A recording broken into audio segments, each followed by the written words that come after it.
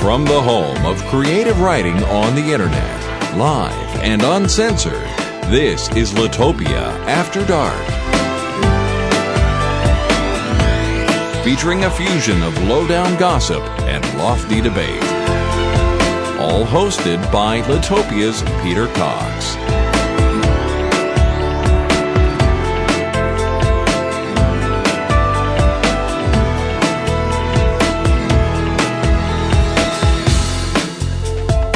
The time in Colombo, Sri Lanka is 1:30 a.m, where writer and scientist Arthur C. Clarke will be buried today.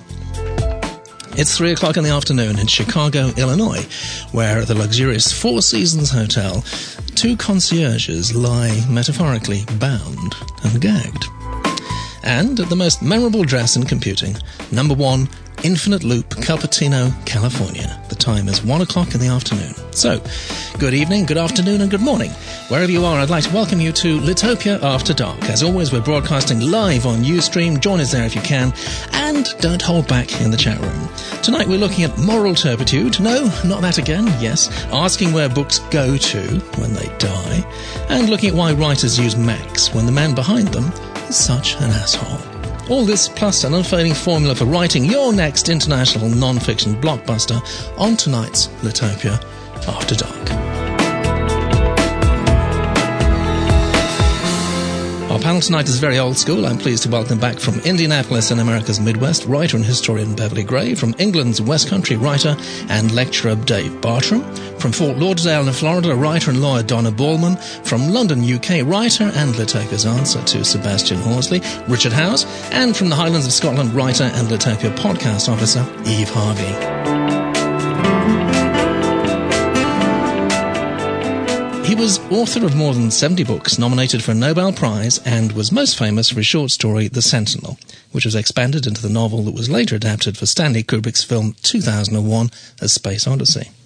He was more than just a science fiction author, of course, but that was certainly his main focus for much of his life.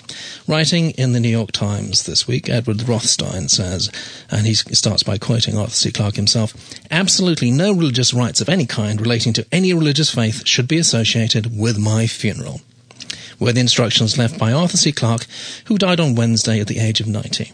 This may not have surprised anyone who knew that this science fiction writer, fabulous fantasist and deep-sea diver had long seen religion as a symptom of humanity's infancy, something to be outgrown and overcome. But his fervour is still jarring because when it comes to the scriptural texts of modern science fiction and the astonishing generation of prophetic innovators who were his contemporaries, Isaac Asimov, Robert Heinlein and Ray Bradbury, Mr. Clarke's writings were the most biblical, the most prepared to amplify reason with mystical conviction, the most religious and the largest sense of religion, speculating about beginnings and endings and how we get from one to the other. So, I'd like to know, how important really is science fiction writing today? Beverly. Oh, I've always enjoyed science fiction very much. From the old John Carter on Mars by Edgar Rice Burroughs to Arthur C. Clarke and Robert Heinlein, Other Worlds, Other Places, and I don't think that will change. Richard, do you think science fiction writing generally is just a geeky thing, or does it have any real literary and social value? I think it's split into two factions. You've got your Peter F. Hamiltons with the Nightstone trilogy. You've got your Julian May with the Paleocene Exile, and Tad Williams with the other. And their series of sci-fi books are all telling great stories, but they're also dealing with universal themes. That they're making grand references to previous cultural works, and they're really kind of developing theories and philosophies that really kind of expand perhaps knowledge or understanding of the reader, whereas there is also the substandard romps, and there are the kind of niche market Star Trek, Star Wars, the Games Workshop books that they don't really have any depth and that they really don't serve any purpose but the romp. But I do believe that science fiction does still serve a great purpose, but whether it still matches up to the likes of Ray Bradbury, whose Fahrenheit 451 is an amazing bit of work. I haven't read any Arthur C. Clarke myself, but I'm guaranteed to get on to do that, because I have found recently that the older books, they've said it all before, so why not start there? Dave, has any science fiction really ever made an impression on you as a reader? Yeah, various ones really. Probably ones that leap to mind the most are The Dispossessed by Ursula Le Guin, which is a remarkable bit of riffing on capitalism versus pure socialism, and then you have people like Joe Haldeman's Forever War, which is a remarkable expose of the mindset of the returning soldier.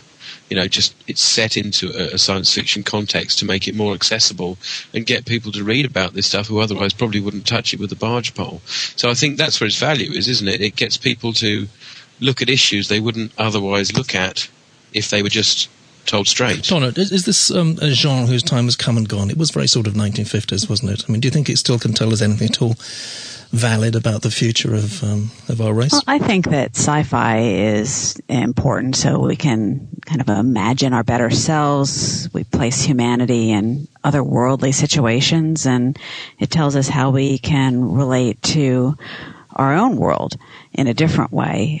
Plus, I think to some extent it's up to writers to imagine things for scientists to invent. How much sci-fi has inspired real inventions? Well, isn't that the problem now, though? That, I mean, science is so far verging towards science fiction, especially if you look at sort of elementary particle physics or the things that are being done genetically.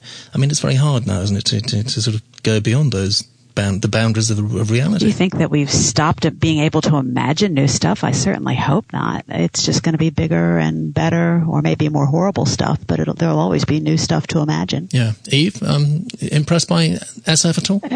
No, I don't read sci-fi, I have to say. I watch the films, the Star Wars and Blade Runner, and I love the sci-fi movies, but I have to admit to never having read a sci-fi book. I'm just skimming this sci-fi list of the top 100 sci-fi books, and I've not read a single one of them. None of them. So it's a geeky boy thing then, yeah? No, not necessarily. I like the films. I mean, I love the films, but no, I have never read a sci-fi book at all. Well, in the chat room, Carol Astor and Nick P have raised a couple of authors who write literary fiction, as kind of sci-fi, pretending it isn't. For example, Jeanette Winterson, Margaret Atwood, and Kazuo Ishiguro. So, it is broader than just the sci-fi genre, isn't it? There's all types. I mean, there's sci-fi mysteries, any kind of genre you like. You can have a sci-fi version of it, and it's so varied. I don't see how somebody can just say, I don't like sci-fi. I can see I never read sci-fi. That's an honest thing to say, but to say that I don't like sci-fi, my gosh, there's so much of it. Yeah, don't you think two of the most meaningful books of the 20th century were science fiction books, 1984 and Brave New World? Remarkable, indictments of modernism and totalitarianism in the most powerful form you could imagine. I do think a lot of sci-fi has really changed the world. Even certainly those books are very influential, but even Star Trek, look at Star Trek's view of how the world is going to be in the future, and I think that's been very influential on us, and hopefully maybe will influence us when we do have contact with aliens that I believe are out there somewhere. So science fiction really is literature then, that's the general consensus, I suppose.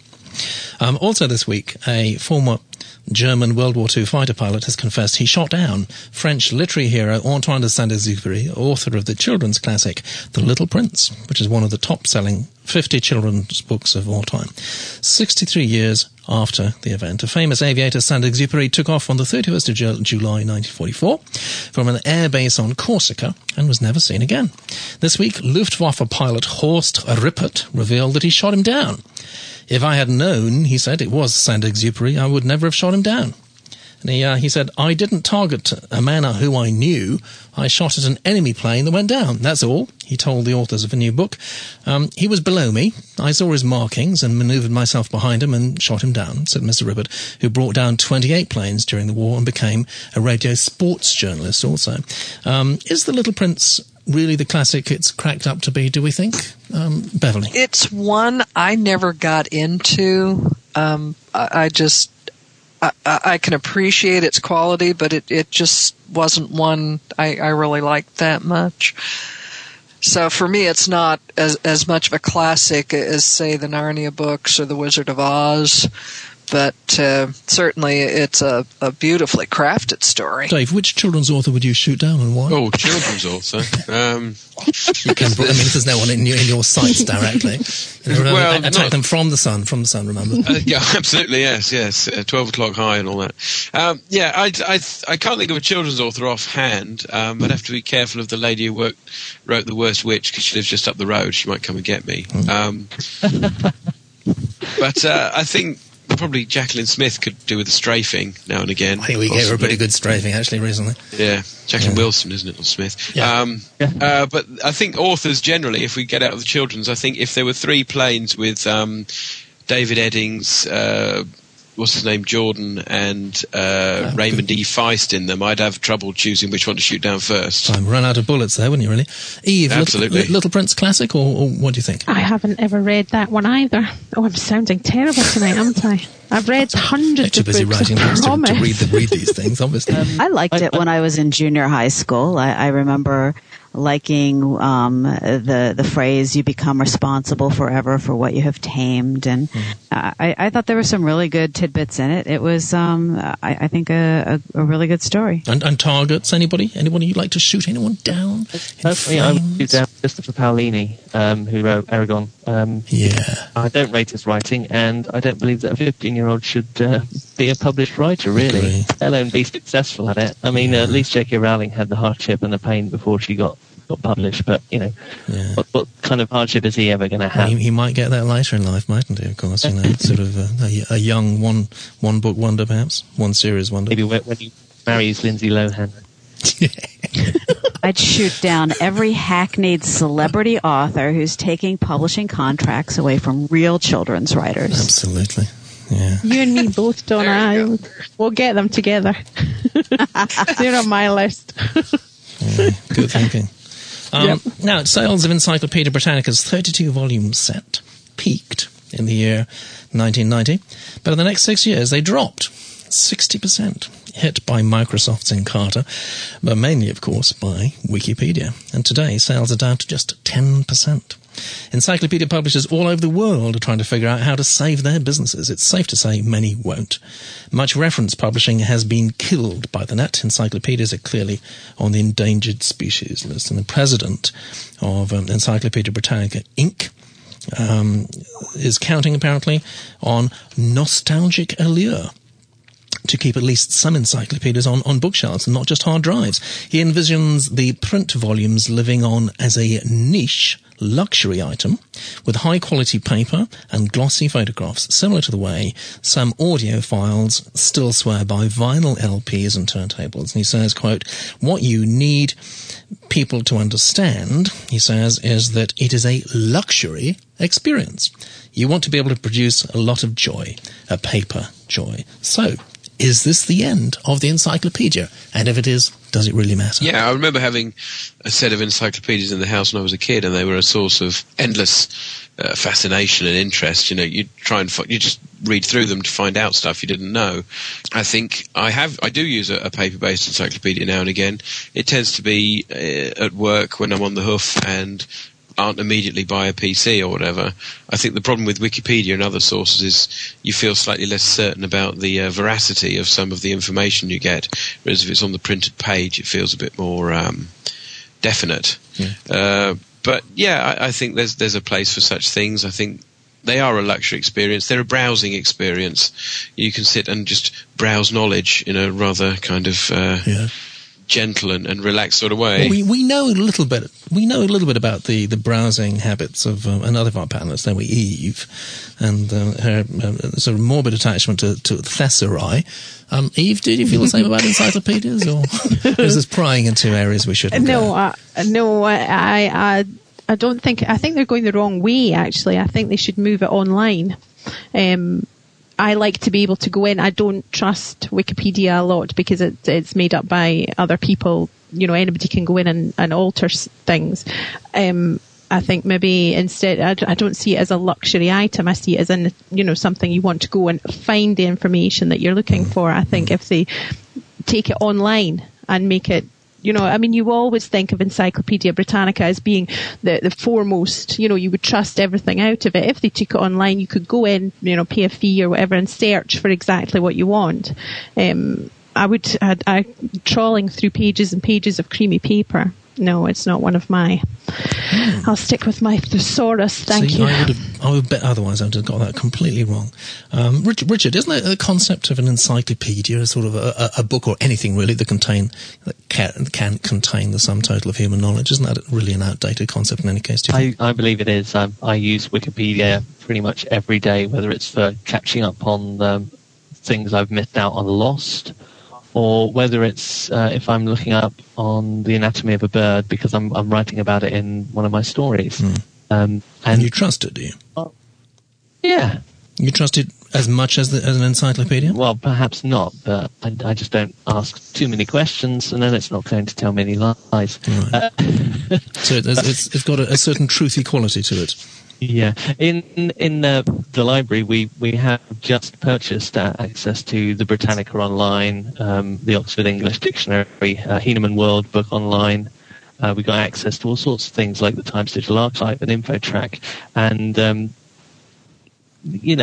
I don't believe that you need access to the encyclopedia as a physical thing anymore. Well, no one's really been speaking up for the print version. Beverly, I mean, you're a historian, you're a stickler for historical accuracy and fact and so on. I mean, do you think paper encyclopedias offer anything that you can't now get on the net? Good or ill, at a very early age, I had teachers tell me don't use the encyclopedia for research papers. They're not in-depth enough. Use it as a jumping-off point and then follow to tighter, more detailed sources. I always loved the encyclopedia when I was little. I could sit for hours. They made wonderful forts. Yeah. When you build forts with them. I did that poetry too. books on top of them made a really good crenellated wall. But yeah. I always enjoyed the pictorial encyclopedias, the ones that, had the full color pictures and everything. So I could see where it would become a luxury item. Yeah. For pure research, I don't think you can beat the internet now. I mean, I can find things in 5 minutes what used to take me 2 days in a library. Blimey. And that's just the linking from one thing to another. You find this fact which leads you to something else, which leads you to something else. Yeah. Just for research, it just saves so much time doing it online. I can't find anybody to speak up in favour of the print version. Donna, you're my last hope here. I mean, I'm rather attached to them. It's sort of sentimental attachment to these things, actually. I find them completely useless now. It's so much easier and quicker to go online and get information.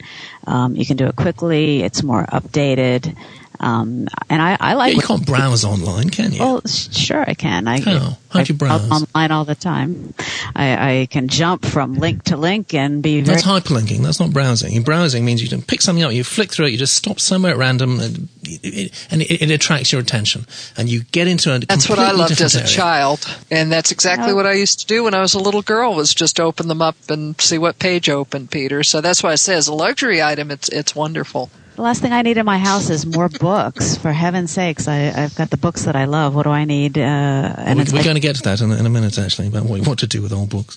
But just coming back to this, I mean, browsing is important. Browsing is a way we get knowledge, isn't it? And you can't get that off the internet. I think the problem with the internet is this kind of leaping from thing to thing. I was just running through the Wikipedia, I just grab something at random, and you're just attracted to the bright blue word of the hyperlink, and you go to something else, and before you know it, you're way off what you might have been vaguely interested in. And I remember as a teenager going into the reference library of my local town, and it was fantastic. It was like the warehouse at the end of Raiders of the Lost Ark. It was a huge place, and you could literally lose yourself in the shelves. And there was every bit of knowledge you could possibly imagine. And browsing the internet has nothing to compare with wandering this cavernous building full of books that people had spent time to put together and sourced and checked and verified. And you had a sense of veracity and certainty when you picked a book up off the shelf and checked it and read it and knew that it was probably so. And I just think it was kind of a bit romantic, but it was a great place to be, and it was more fun than the internet, that's for sure. Well, now it's probably outdated as soon as you pick it up. Well, absolutely. Yeah, I mean, that's what they say, isn't it? But actually, I mean, how much information is really going to get outdated? It's only leading edge stuff, isn't it? Everything gets outdated eventually. Even history, you get new versions of what really happened as more people come forward, as more people study. It's all outdated. Well, it is when you've got Bush and Blair constantly rewriting history all the time to make themselves look better. Well, what does your encyclopedia say the planets are? That's outdated. Well, it's also opinions, isn't it? You know, it's only a bunch of scientists got together and decided something was this and decided something was that. I mean, whether Pluto's a planet or a proto-planet or a pseudo-planet or, in fact, a cloaking device for a Romulan spaceship, I don't know. Does it matter that much? It's not going to affect me that much at the end of the day. The idea of going into a huge place and you pick out a book and you open a page and you randomly find something out that you didn't know before is kind of cool. I like that. I do.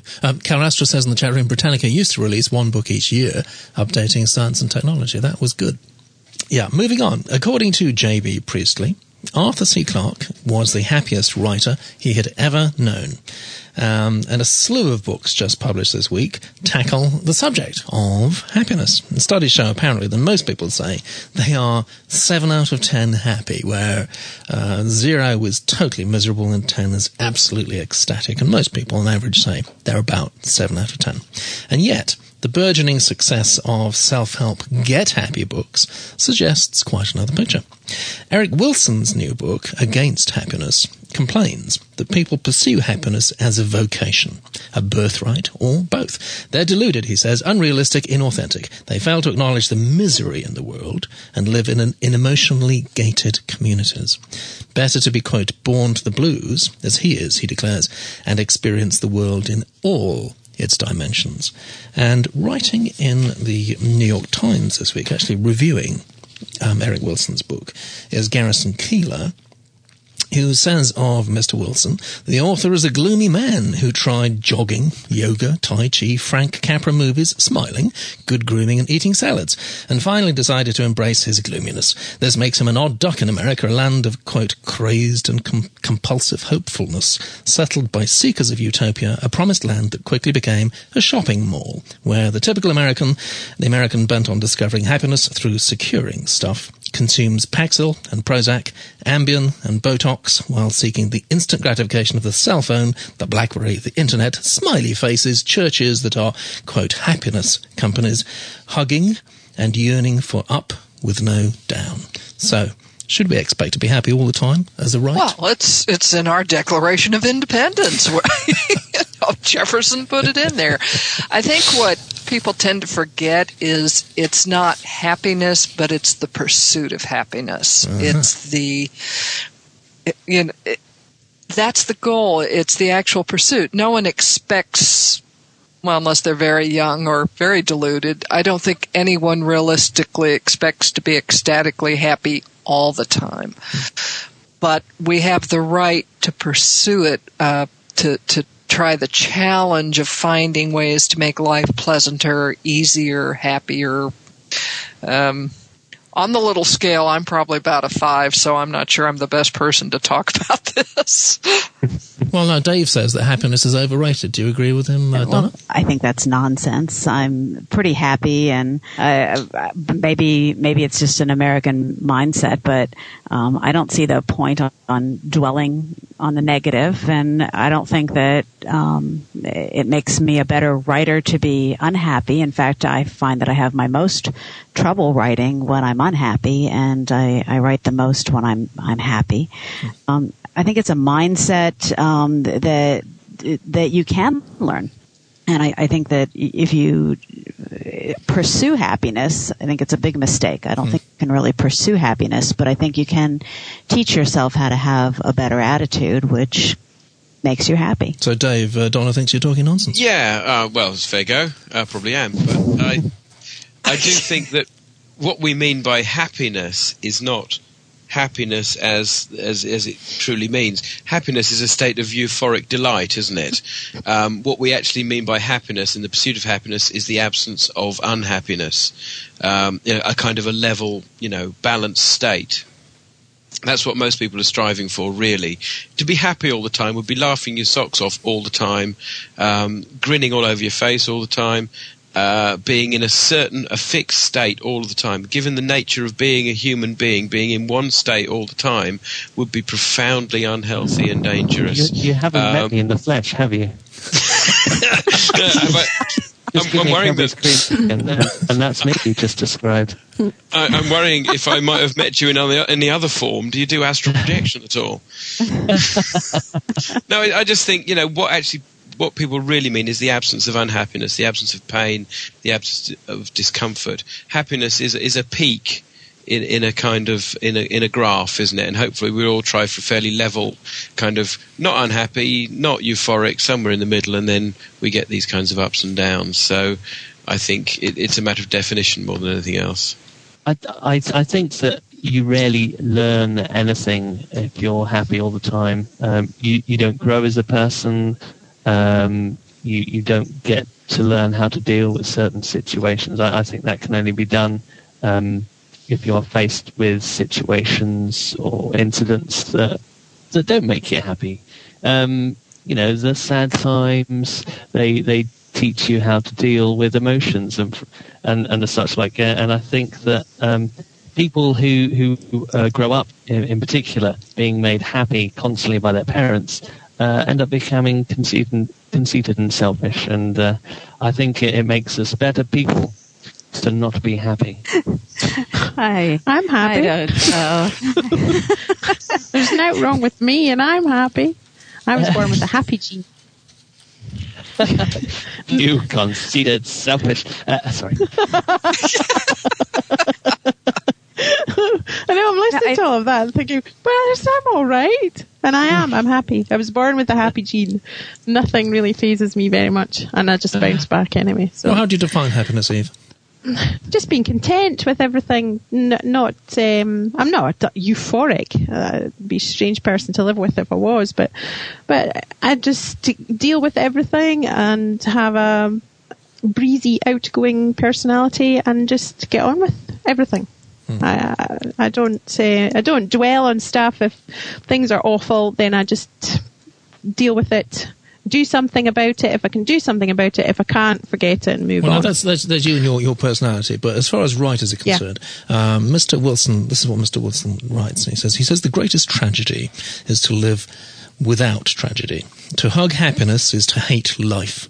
To love peace is to loathe the self. The blues are clues to the sublime. The embrace of gloom stokes the heart. So, do you think a happy writer can produce anything other than drivel? There's a difference between being happy and having nothing bad ever happen to you. I think they're two different things. I mean, I've had a lot of bad things happen to me this year. That doesn't mean that I'm an unhappy person. It's the way I've dealt with the unhappy things that happened to me.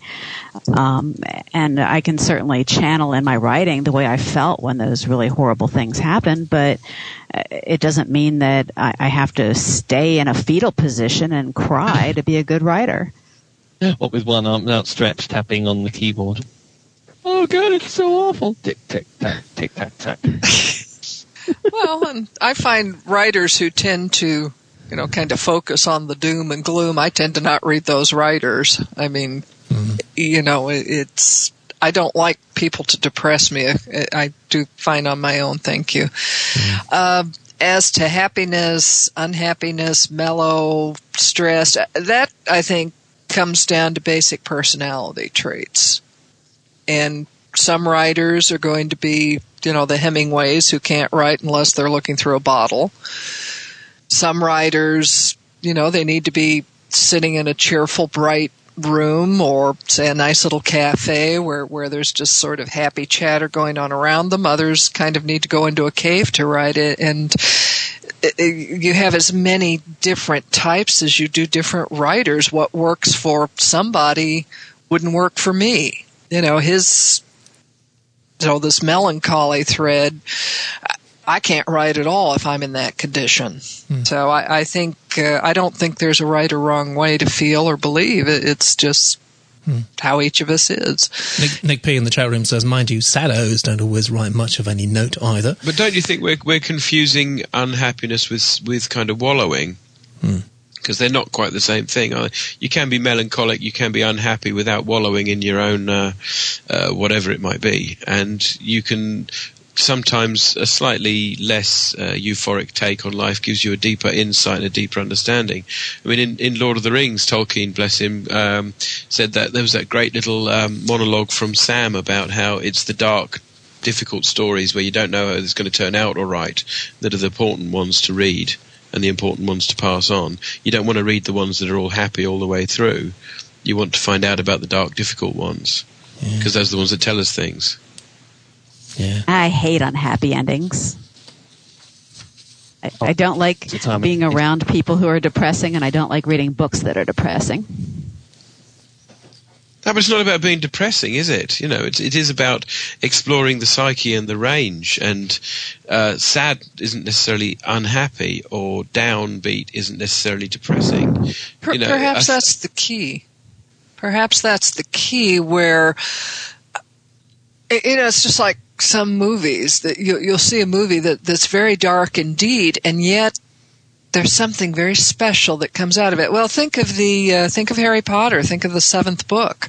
That got incredibly sad and dark in places, and yet there was that core of good will win out, and that may be the difference. I have no problem with difficult journeys for my heroes, or tragic things happening, but if I'm made to feel that the author is just whining about it, that comes through, and I'm not interested in reading whiny books. But if it's more of a darkness, sadness, and yet there's a reason for it, there's a structure to it, there's something that touches you, so that, that's a tough thing to go through, but the reward at the end, it's worth doing. It's worth the courage. It's worth the sacrifice. Dark, gloomy books for the sake of being dark and gloomy because, oh, look at me, I can be, grim and dark. No, that's just as bad as the effervescent, I'm so happy and adorable, don't you adore me? Either extreme is not much fun to read. And they're rather narcissistic. Richard has said something in the chat room I can't actually pronounce. How do you pronounce it, Richard? The last bit. A long, long way to run. Oh, I see. He's going to burst into song. Oh, please, anything but that. Talking of moral turpitude, U.S. immigration officials this week denied British author Sebastian Horsley entrance to the United States on the grounds of moral turpitude. I've met Sebastian Horsley, and he I can tell you, he is actually a sick puppy. He definitely is. But I don't know if it really justifies banning. I'm not a politician. I'm an artist, Mr. Horsley said. Depravity is part of the job description. And in the Daily Mirror in the UK, it explains a little bit more behind this. It says, I don't think the Daily Mirror actually knows much about Sebastian Horsley, actually. It says, tired from his return trip to London and 8 hours of detention with the US customs officials, the 45-year-old artist and author of the lurid autobiography of drug addiction and sex, quote, Dandy in the Underworld, that's the title, admitted that his flamboyant dress and top hat may have caught the attention of US officials. I was wearing my dandy uniform, but the customs officials were wearing uniforms too, and I didn't object to them, he said. Horsley was stopped by immigration officials at New York's Newark airport after flying in from London to promote his book, which the author calls a moral book. They said I was suffering from moral turpitude. Horsley said, I was very surprised. I'm feeling quite well. I've never drunk turpentine in my life. Horsley claims to have slept with more than 1,000 prostitutes, worked as a male escort, been in and out of rehab to treat drug addiction, and staged a self-crucifixion in the Philippines in 2000. And I can add one or two. I'm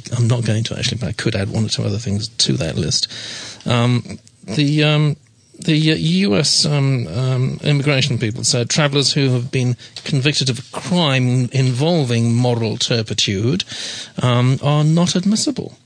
So what do we think to this in this day and age, Richard? Well, we wouldn't let Snoop Dogg in, so I guess they're just returning the favour, aren't they? Yep. No, they do let Snoop fly around their own country, and of course they let the people such as Fiddy Pence fly around as well. And I don't consider them to be bastions of moral code. But rules are rules. It's interesting that they must have some kind of list where they're putting people like Horsley on it. There must be a moral. It's like the no-fly list, except it's the moral turpitudinous list. I would imagine people whose morals fall slightly lower than the mark. I mean, Beverly, how as an American, you are going to put you on the spot. How can you justify this extraordinary sort of 19th century moralism? I don't know. Every now and then our Puritan roots just crop out. It happens in some of the oddest places. I can't begin to comment because on the one hand you have utter fascination with the celebrity ins and outs of rehab and stuff, and then you have this incident. So it's again, it just kind of goes back to our roots, and every now and then it crops out. I can understand if he had a criminal conviction, that part of the exclusion I understand, but excluding him for something he wrote seems a little extreme. It's interesting because he actually was quoted as saying, it's better to be quotable than honest. So I get the feeling that he's going to be another one of these fraudulent biographies eventually. But in that case, he may as well just have said that everything was fiction and it'd be easier for him to travel here. I don't know. That exclusion doesn't make sense to me. Dave, would you want to be admitted by a country who would admit you in any case? That's it's like people who want to stand for Parliament are excluded by suitability by their very wish to want to stand for Parliament, aren't they? Yeah. I know. Probably what people who would tolerate me probably aren't people I want to associate with. Really, they have very low standards for a start. I don't know. I just love the kind of hypocrisy of all of these kinds of stances, isn't it? Of course, America is completely blemish-free in terms of Class A drug use and drinking and prostitution, and this guy his arrival would obviously upset the utopian apple cart that is the USA, and just spread like a disease across the whole continent and turn everybody into a vice-loving psycho. So, I mean, it's interesting that the American people embrace another guy who had himself crucified, but won't embrace him. It's curious. Where did he try to enter? New York. I mean, which city did he try? Was it New York or? He was New York, yeah. Considering what they're just going through with their two governors, that's yes, exactly, yeah. And we did dip into that last week. In fact, I haven't fully extricated myself yet. Yeah. Have you read his blog? Oh no, I didn't know he's got one, has he? Horsley's blog. It's absolutely March the 1st, 2008. All pets are flushable. Oh dear, I can just see the donkey now halfway down the list. It's brilliant. It's absolutely brilliant. It's really, really funny. It's well worth a read, actually. I had one of the weirdest evenings of my life, actually, in his poetry society. Don't admit to reading it, otherwise they'll ban you. Oh, exactly. Yeah. Finding yourself. Oh, right, okay. Catching. I've never looked at it. So, the overwhelming majority of writers and creative people generally seem to use Macintoshes. All my writing was done on a Mac years ago, but when I became an agent, I switched to PCs. A profile of Steve Jobs and Apple appears in Wired magazine this month, and it shows Jobs and his business to be at least as tyrannical, paranoid, and downright nasty as anything Bill Gates could ever do. Just to quote a little bit from it, it says, at most companies, the red-faced tyrannical boss is an outdated archetype, a caricature from the life of Dagwood, not at Apple. Whereas the rest of the tech industry may motivate employees with carrots, Jobs is known as an inveterate stick man.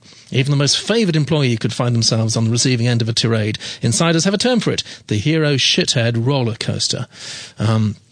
While Apple's tactics may seem like Industrial Revolution relics, the author of the piece says they've helped the company position itself ahead of its competitors and at the forefront of the technical industry. Sometimes evil works. Steve proves that it's okay to be an asshole, says Guy Kawasaki, Apple's former chief evangelist. At times, the piece goes on, Apple's secrecy approaches paranoia. Talking to outsiders is forbidden. Employees are warned against telling their families what they are working on. So, with an operation like that, and indeed a man like that, the big question is, why do writers use Macs? Let me take a guess. Richard, do you use a Mac? No. No, I don't. I don't buy into any big company at all. I try to stay clear of anything that has a label. For example, the iPod or the iPhone. Right. Or Tesco's, particularly with them, making people serve themselves. I mean, am I going to get charged any less money for that? No. Anyway, back onto Mac. No, I think it's a pretentious thing. My wife's whole family seem to have Apple Macs, and they all swear by them. And I've got a friend who, though he doesn't have a Mac, consistently swears by Macs. But then he does that with LPs as well. Oh, LPs, they produce the best sound, but does he have any? No, he doesn't. He's just talking rubbish. The Macs are more expensive as well, aren't they? So... Well, they always used to be, yes. Yeah, the authors tend to start out writing on a PC. They get their first big windfall of cash, and they go, oh, wow, I can buy a real computer now. Exactly. I can buy myself an Apple Mac, and then, I'll be a real writer then. Yeah. So I don't know what any computer our panelists use now, so I'm going to make another stab in the dark. Eve, are you a secret Mac user? Mac user? I'm not. Oh, I'm a Sony Vaio user. So what does your computer say about you? What does your computer say about you as a personality then? It breaks down all the time, hideously expensive. And a passion for chocolate. I still go out and get another one. So I don't know, but they're beautiful. They're absolutely beautiful. So that's obviously what it is. Yeah. I'm attracted to them, their beauty. So does it help with your writing process, having a beautiful machine purring away there in the background? Absolutely, yes. I have to. I can't get past them. I got a new one just a couple of weeks ago, and I couldn't even. My husband's throwing these brochures for these other ones that are a quarter of the price at me, and I couldn't get past this beautiful little Sony Vaio. So and they break, and I know they break. You kind of stroking it all the time, though, and sort of patting it, and instead of actually doing some writing. I have a special little cloth that I use. So how many words do you get done a day, Eve? Not enough. I know. I'm really. I'm 4 computers. My children both have computers. I love computers. It's my thing. Yes, Donna, PC or Mac? PC or Mac? Well, I'm going to rat Dave out because I know he still uses a Mac. I'm a former Mac user. I stubbornly stuck with Mac for 17 years out of my 21 years of law practice, and finally gave up when I realized that no legal programs were compatible. And whenever I changed anything on my website, I actually had to email the person at headquarters rather than just go in. They had a program where I could go change it myself, so it was very clunky. I thought it'd be miserable changing over, and I've really been quite happy. Yeah, well, I will admit to be the satanic Mac user. Mac. You must be a real writer. I am. Well, I like to think so. No, it's interesting because, I mean, the notion that Macs are more expensive is actually rubbish now. You can buy a machine that does the job of a $2,000 PC for about 700 quid these days, which is quite shocking, but there you go. The interface is just cleaner, and when you're writing, you want a clean, crisp interface that isn't cluttered with crap like XP is. And you don't have all these constant bloody reminders to do this and do that and do the other. Yeah. I don't know. I took one look at Vista and just ran away screaming. Yeah. And at work, when I do really boring things, I use a PC, and at home, when I write, I use a Mac. And it looks nicer. There is a snobbery thing. You have a Mac, and it kind of says, "Hey, I'm not doing a spreadsheet for an accountancy firm here. I'm doing something interesting." And it's just a crisper, cleaner interface. OS 10 Leopard is great. You know, you have these wonderful stacks, and you can clear your desktop, and you can get to exactly what you want when you want. The media. How many times do you get the bomb? Faster. The bomb? How many? The bomb. You know, the Dead Mac bomb. I used to get that all the time. Never had it, actually. I had a display pack up on a 17-inch PowerBook, but it was works, and so that doesn't matter. And have never had it. Yeah, it's actually got a lot better. The operating system is quite different now, Donna. It's been totally rewritten based on Unix. Beverly, PC, Mac? Well, I haven't used a Mac since I had one catch fire on me. Oh, that's good. Hope you sued them. No, I was working one day on a document. Beverly, let me introduce you to Donna. Started having smoke coming out of it. I was a computer gamer for many years, and very few of the game producers supported the Mac, so I've always had a PC. I like them. I'm getting used to Vista. It's still a little clunky, but I started to scream too, Dave, but then I thought, no, I'll stifle the scream and hang in there, and it's okay once you get used to it. Between the bomb and the little empty Mac with the question mark in it, I got that way too much. Well, the bomb and the smoke was fun. That. Oh, yeah. And of course, I was in an electronics firm, so, you know, first rule of thumb is, piece of equipment smoking, so you unplug it. So that took care of that. But, of course, the computer was pretty well fried. But yeah, it's never a good sign, I feel, when that happens. And then you leave it for it to cool down, and you turn it back on again with some of those meter lengths. Right, it does, you know, if you've got a glass of water on the desk, just pour it over to them, and it will just, it'll calm it down. A British charity shop called Oxfam got a boost this week when a cast-off donated book it received was sold at auction for $30,000. So, I would like to ask everybody how they deal with the problem of unwanted books, and how they'd feel if one of their cast-off books was subsequently sold for a ton of money. I deal with the problem of unwanted books by just stacking them in a room we don't use and trying to pretend they don't exist anymore. And do they exist? They do, actually. Funny enough, I look at it and they're still there. It's most distressing. Like one of those basic philosophical questions, isn't it, really? Is a room full of unwanted books exist or not? Yeah, well, it doesn't exist when I don't look at it. Yeah. Which is fine. You know, reality is all subjective, so if I confine my reality to not looking in that room, then it doesn't exist. So everything's fine in the garden and everybody's happy. Yeah, but in reality, no. Getting rid of a book is a tough thing. You kind of throw them into the bin, and they stick to your hand, and then something weird happens in a reflex, and you put them back on the pile. It's very odd. Yeah. So I don't deal with it at all, basically. That's where Hitler was misunderstood. You know, with all his nobody's reading them. They're cluttering. He was just trying to help people. Yeah.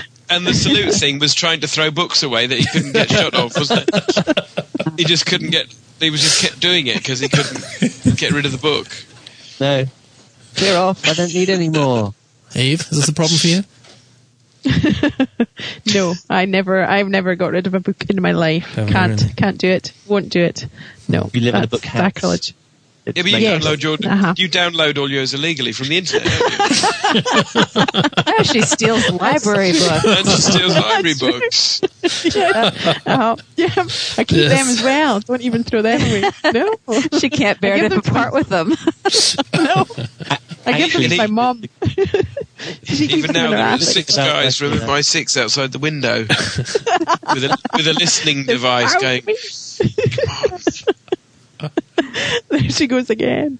Yeah. No, I keep them all. I can't throw out a book. That's just no. Against my nature. Can't possibly. Anyway, nobody wants second-hand books, do they? Well, no, we've already discussed that last week, and we know why as well. If you want to know why, dear listener, you'll have to listen to the last episode. But be warned. Beverly, what's your policy on this? Well, I used to donate them to school libraries, but now school libraries don't seem to want them. Fortunately, here in Indianapolis, we have a wonderful bookstore that's called Half Price Books, and they give you just a fraction of what the books are worth, but the nice thing is they get put back on shelves and other people can buy them, and so they get recycled that way. The ones I really love, I keep. What the heck is an unwanted book? I don't think I've ever found one. I think the only books I ever disposed of were some kids' board books that they'd outgrown and probably chewed on, and then my books from law school. Those were indeed unwanted books. But other than that, I think I have every book I've ever owned. My mom, in fact, brought me a bunch that I had when I was a kid to give to my kids, and they still use them. And I guess what I do is send them up to our house in North Carolina when I'm really done with them, and then we can put them on the bookshelves up there. Well, talking about unwanted books, a gossipy book by two ex-concierges at Chicago's luxurious Four Seasons Hotel has been pulled by Three Rivers Press because the authors were legally banned from writing about their experiences. And now the public will no longer be able to discover that Madonna had a phobia-like aversion to air conditioning, and Sir Anthony Hopkins asked that he simply be called Tony.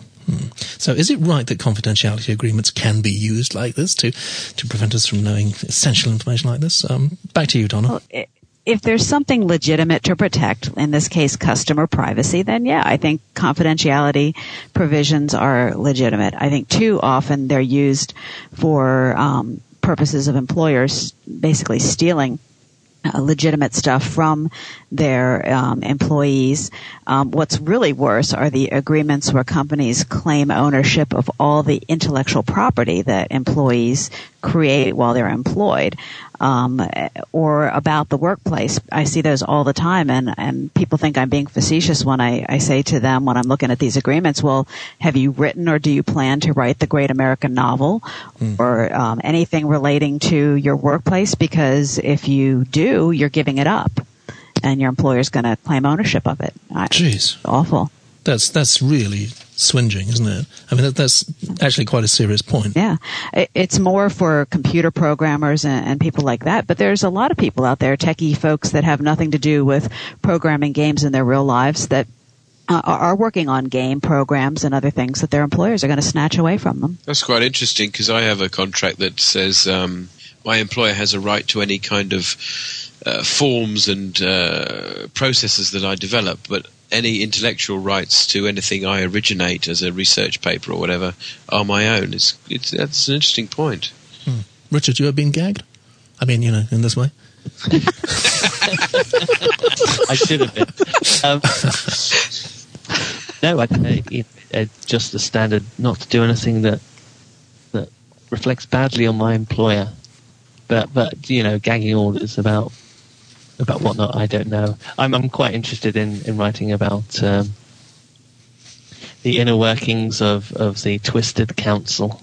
I'm sure that would come off very nicely, because certainly there's a lot of wasted money and a lot of mixed up red tape.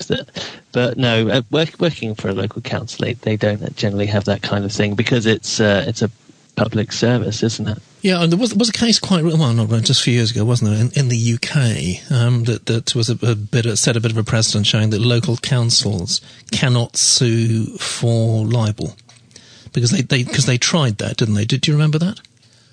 Yeah. Gosh. Well, the latest publishing trend, which everyone, of course, wants to know about, and if you've survived to this point in the podcast, then this is the icing on the cake, the cherry on your chocolate pudding. The latest publishing trend is My Year of fill in the gap. Writing in The Guardian this week, Stuart Jeffries says, think of something you could do in a year and then tell an agent. Trust me, they will drool. It doesn't matter how dull the thing is. I've just secured a 6-figure 2-book deal with My Year of Slightly Changing My Bicycle Route to Work and its sequel, My Year of Reverting to the Original Route. The important thing is that whatever you do, it should take precisely 365 days. And he goes on to suggest some titles, some of which I think might be serious. My Year as Prince Harry's double in Helmand Province. My Year as Lindsay Lohan's Lickspittle. My Year on Crack in Riyadh. There have been memoirs of unlikely projects before. Tony Hawk's Round Island. These are real ones. Tony Hawk's Round Island with a Fridge. Neil Borman's Bonfire of the Brands. How I Learned to Live Without Labels. And Are You Dave Gorman? In which Dave Gorman went round the world trying to find other Dave Gormans. But the new trend is to write up a year's worth of experience. Here are some. Self-Made Man. My Year Disguised as a Man by Nora Vincent. These are all real ones. Animal Vegetable Miracle. A Year of Food Life by Barbara Kingsolver. Every Friday Night, My Year of Dating Misadventures by Rita McLaughlin. The Year of Reading Proust, My Year Inside Radical Islam. Give It Up, My Year of Learning to Live Better with Less. A Year Without Made in China by Sarah Bongiorni. And Life Stripped Bare, My Year Trying to Live Ethically by Guardian writer Leo Hickman.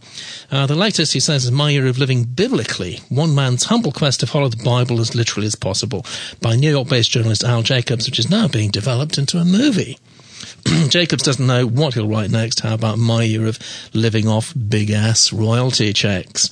It seems a bit frantic and a bit dire, doesn't it? Are we scraping the creative barrel here? Any suggestions for My Year of whatever? What do you think, Oh, Billy? I think it's like everything else. It's probably going to run its course, and anyone who gets the bright idea now is probably behind the curve and can't tap into that one. I'll have to wait for the next one. That's possibly true, actually, yeah. Eve, your year of reading Thesauri, or what? That's exactly my title. Damn it. I got there first by a split second. Loads of words in that one. Yeah, plenty words, never run out of them. Absolutely, yeah. Donna, what kind of deal would I get for that? From me, nothing, actually, but from who knows, from a publisher. Donna, what would your year be? Well, my year off is already taken. And my year of endlessly revising the same children's novel, I think would be dull. If I were to be serious, I'd say that the best idea I could come up with is a year of great advice to employees. It would have to be like a calendar, and every day would be a different piece of advice. Blah. Yeah. I don't know. It depends on the advice. That could be handy. It could be like a Dilbert calendar. It could be really good. I can't resist that one. Richard? My year of communicating like a cat. Meow. Terrible. Feed me. No. Actually, was it they have identified like 300 different sounds cats can make, so you would just need 65 things to go with the 300 sounds. I'm sorry to say, I think that really could do very well. I better get on and do it then. Yeah. Well, think about it though, because the different breeds have different meows. I mean, you could do a comparison of the Siamese and the basic domestic cat. They have very different vocal tones. Yeah, we've got the first 20 chapters, haven't we? Somebody's scratching my tummy. Sorry. Oh, it's me.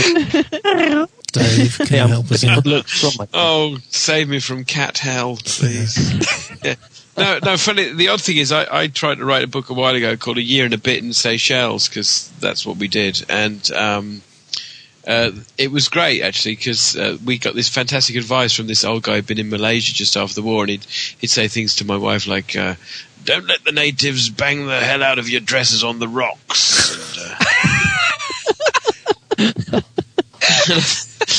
I think this is like 1990. I don't think the natives are going to be knocking on the door to kind of launder the silk dresses, for the socials and so on. And it was, and I'm sure there's a market for this kind of stuff somewhere. But I don't know, a year of something. I did look at that year of living biblically in Waterstones the other day, and it looks like it should be hilarious, and it's actually remarkably dull.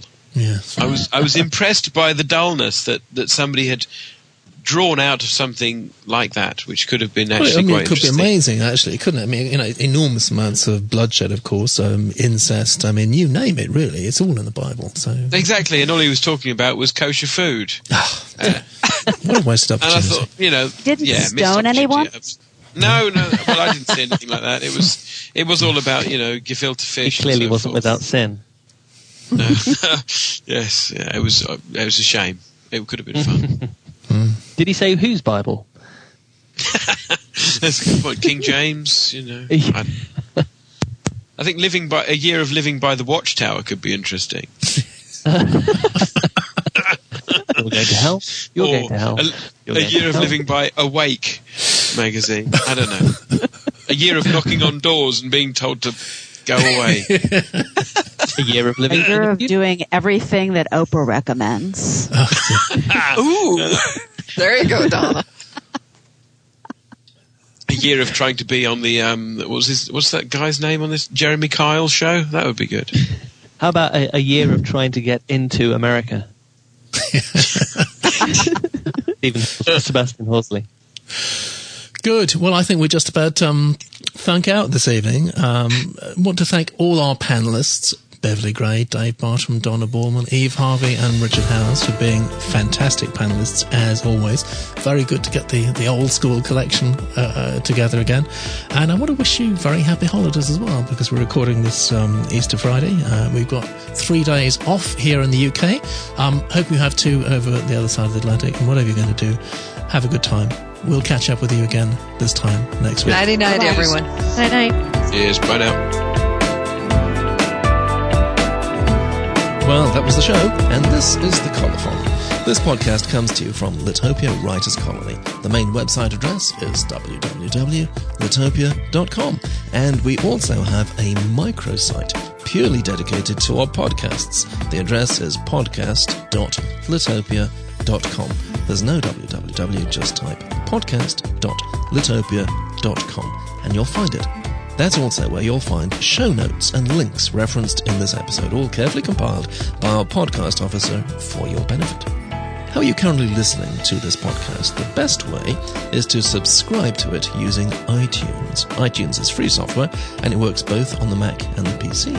Once you subscribe in this way, every show will be automatically downloaded for you the moment it's available. Full instructions on the Litopia website.